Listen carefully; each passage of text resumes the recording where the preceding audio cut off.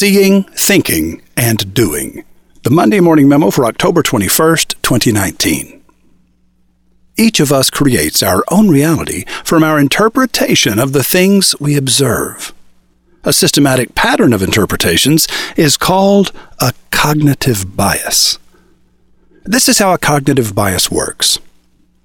If you believe that elves cause rain, then every occurrence of rain is proof of elves. Cognitive biases can be minuscule or massive. Wikipedia has 192 of the most common of them organized alphabetically in their list of cognitive biases. Here are a few of my favorites. Third-person effect. Belief that mass-communicated media messages have a greater effect on others than on themselves. Cheerleader effect. The tendency for people to appear more attractive in a group than in isolation.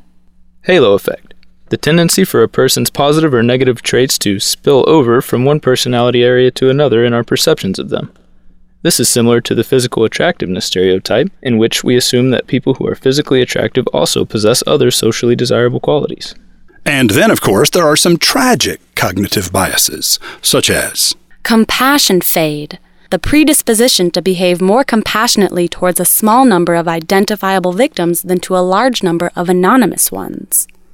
Naive realism, the belief that we see reality as it really is, objectively and without bias, that the facts are plain for all to see, that rational people will agree with us, and that those who don't are either uninformed, lazy, irrational, or biased.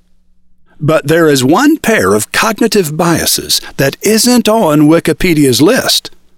And these biases run so deep in us that they form our beliefs about the nature of reality and how the universe works. This pair of cognitive biases would more accurately be called a duality, since the closer you move toward one of them, the further you move away from the other. Let's call them 1. Cause and effect. 2. You can't know for certain until you get there. Cause and effect assumes that we live in an organized universe which can be predicted with certainty if only we have enough data. Cause and effect is the world of Newtonian physics and cooking with a recipe. Plan your work and work your plan. The opposing belief is that we can calculate probabilities, but you can't know for certain until you get there. This is the world of improvisation, Plan B, and the ability to cook something wonderful from whatever you happen to find in the pantry. Work with what you've got.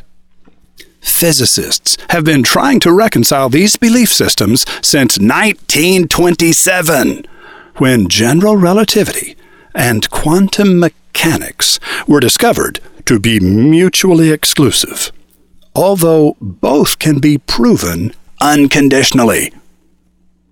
Einstein, the champion of cause and effect, said to Niels Bohr, I, at any rate, am convinced that God does not throw dice.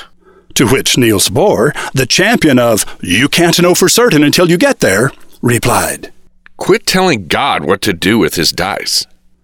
Physicist Stephen Hawking would later add, Not only does God play dice, but he sometimes throws them where they cannot be seen. Your internal unconscious belief system dictates whether you will A. Create a recipe, a step-by-step plan, and then seek to acquire the elements to actualize that plan. Or B. Acquire whatever is available to you, and then figure out how to organize it for maximum effect. Both systems have proven to be profoundly effective. Never try to convince a practitioner of the opposite system that their way of thinking is stupid, foolish, or self-limiting. They probably have a long list of accomplishments that will prove you wrong. Roy H. Williams. Heads up, today's rabbit hole isn't extensive, but it is very deep and densely packed. Deep, as in big ideas, complex, a reframing of our relationship. You people brought me some fairly weighty things this week. Just go to the online version of the Monday Morning Memo at mondaymorningmemo.com. Look in the archives to October 21st, 2019. Hit the picture at the top of the page, and you're diving in that rabbit hole, no matter how deep it goes. Aroo, Indie Beagle. Starting out 2 years ago with only $1,000, Michael Craig is brewing up some impressive profits as the owner of Creature Coffee. His mission is to let the world know that some of the greatest coffee bean alchemists in the world reside in Texas, where he opened his retail, mail order, and event catering business featuring special Texas roasted coffee beans.